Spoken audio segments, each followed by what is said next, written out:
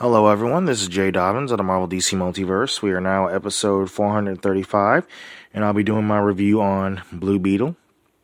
So spoiler alert, if you have not seen Blue Beetle, I strongly advise you not to listen to this episode.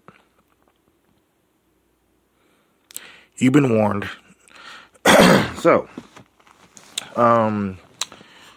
Anyway, in a remote frozen tundra in Antarctica, members of Cord Industries, led by the company's co-founder and CEO Victoria Cord, managed to locate an ancient alien artifact known as the Scarab. Meanwhile, Jaime Reyes returns to his hometown of Palmera City after graduating from Gotham Law University, only to learn that his family is facing eviction from their home due to financial difficulties. Jaime's sister, Milagro, manages to get him a job working at Victoria's mansion. However, both of them are fired after Jamie steps in to stop a confrontation between Victoria and her niece, Jenny. Jenny later tells Jaime to meet her at Cord Tower the next day to discuss a job opportunity. The next day, Jenny finds that Victoria is using the Scarab for her one-man army corps, OMAC for shorts, projects. She steals the Scarab and avoids security by giving it to Jaime, hidden inside a Big Belly. Inside a Big Belly burger to-go box. At home, Jaime's family convinces him to open the box containing the Scarab. When Jaime touches it, the Scarab activates and fuses with him, creating an armored suit. Jaime later goes to find Jenny for answers, rescuing her from Victoria's armed forces. She tells Jaime that the Scarab is a sentient weapon, and it has willingly chosen Jaime to be its host. With the help of Jaime's uncle Rudy, Jamie and Jenny break into Core Tower to retrieve a smartwatch that once belonged to Jenny's father, Ted, but are attacked by Victoria's bodyguard, Ignacio Carapax, who has an OMAC prototype infused in his body. The Scarab, revealed to be named Kajda, temporarily takes over Jamie's body and battles Carapax. Rudy and Jenny help incapacitate Carapax, then escape with Jaime to Jenny's childhood home. Jenny uses Ted's watch to activate his secret laboratory and reveals to Jaime that Ted was originally a vigilante named Blue Beetle, who spent his life studying Kajda before mysteriously disappearing, leaving his company in Victoria's hands. When they notice Victoria's helicopter flying toward Jaime's home, I don't know why I keep saying Jamie. Jaime's home. Jaime summons Kajda and returns to protect his family. As they escape, Jaime's father, Alberto, suffers a cardiac arrest and dies, distracting Jamie and allowing Carapax to capture him.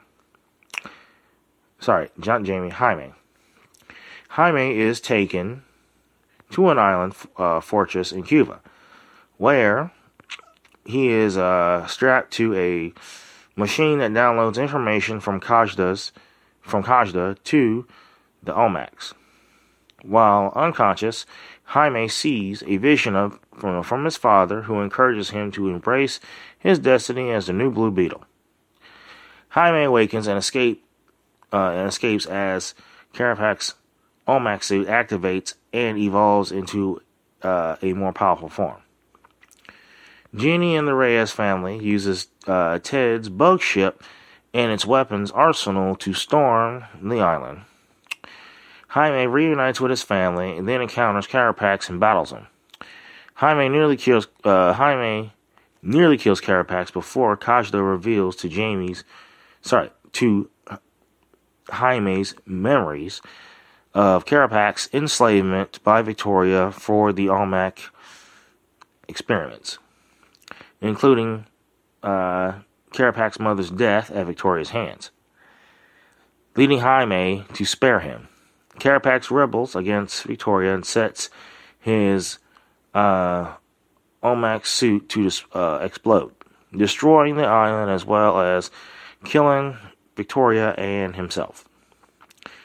Taking the terrorist with him as vengeance for his mother. As the Reyes family escapes from the island, they take time to mourn Alberto. In the aftermath, Jenny becomes a new CEO of Cord Industries and promises to repair the damage caused to the Reyes family.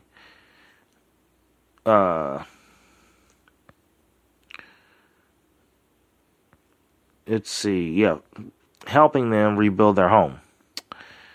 As the neighbors gather around the remains of the Reyes' family home and provide support, Jaime shares a kiss with Jenny, then offers to fly her to the Cord estate.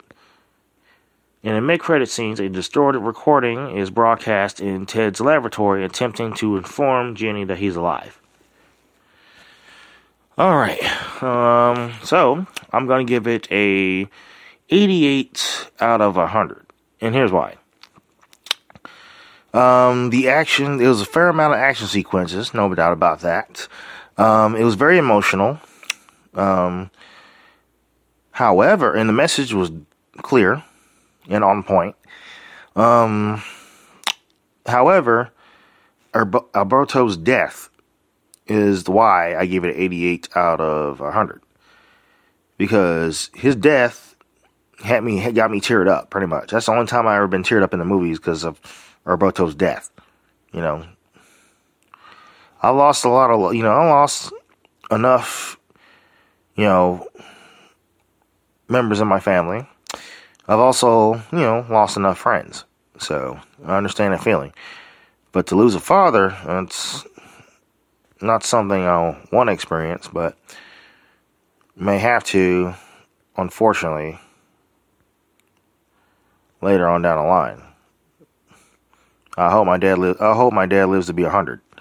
So, at least. But, yeah, that pretty much did it. I mean, but I like the writing. I think that Zolo Midridina, I think he did a good job, playing the role of Jaime Reyes. I think he did a very good job of that. I think his performance was well done, to be honest. I didn't leave the theater with a bunch of questions, so there was not any plot holes, except for Ted Cord. Why did he abandon his daughter and the company, and of course his sister? You kind of wonder, like, why did he do all that? But that's the only question I ever had for the movie. But everything else was pretty much on point. I like the special effects, and honestly, Zolo he's pretty young, so I think he could pretty much, become the, Blue Beetle for the next maybe 10 to 20 years, probably, if the movie makes money, which I hope it does.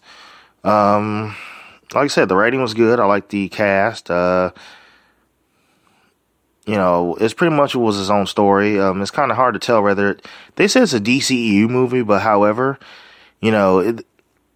there was no cameos from previous DCEU characters, like, Henry Cavill's Superman, Ben Affleck's Batman, Ezra Miller's Flash, or Gal Gadot's Wonder Woman, or, Jason Momoa's Aquaman, or Ray Fisher's Cyborg. So, no Black Adam, none of the Justice Society, or Amanda Waller, so none of that. So they could pretty much get away with putting Zolo Medjugorje into the DCU, which is led by James Gunn and Peter Safran in DC Studios. So he could pretty much, get away with putting him in there.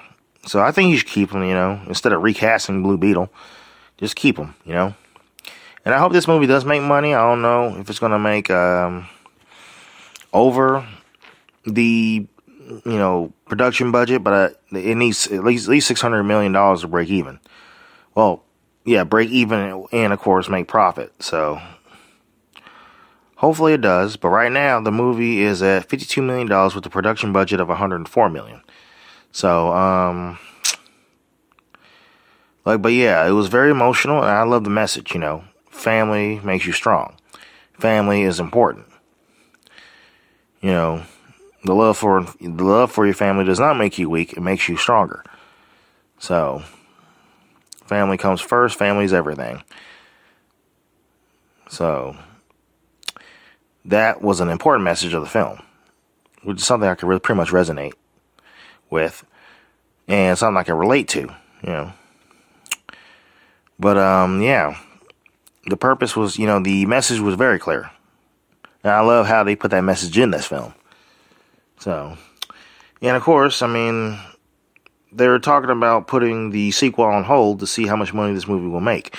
But judging by the cliffhanger, there's no reason why, judging by the cliffhanger, which was in the mid-credit scene, there's no reason why they shouldn't do a sequel. But, if the movie does not make money, God forbid, then what they can do is have him appear, maybe appear in several DC films as a setup for the Young Justice, which they could do a Young Justice movie, and they could have a continuation of what happened in the previous, they could have that as part, they could have the, like I said, part of the, they could have the continuation of what happened in the first Blue Beetle film as, they could put that in the Young Justice film. So that can be, the continuation could be part of that film of what happened in the previous film.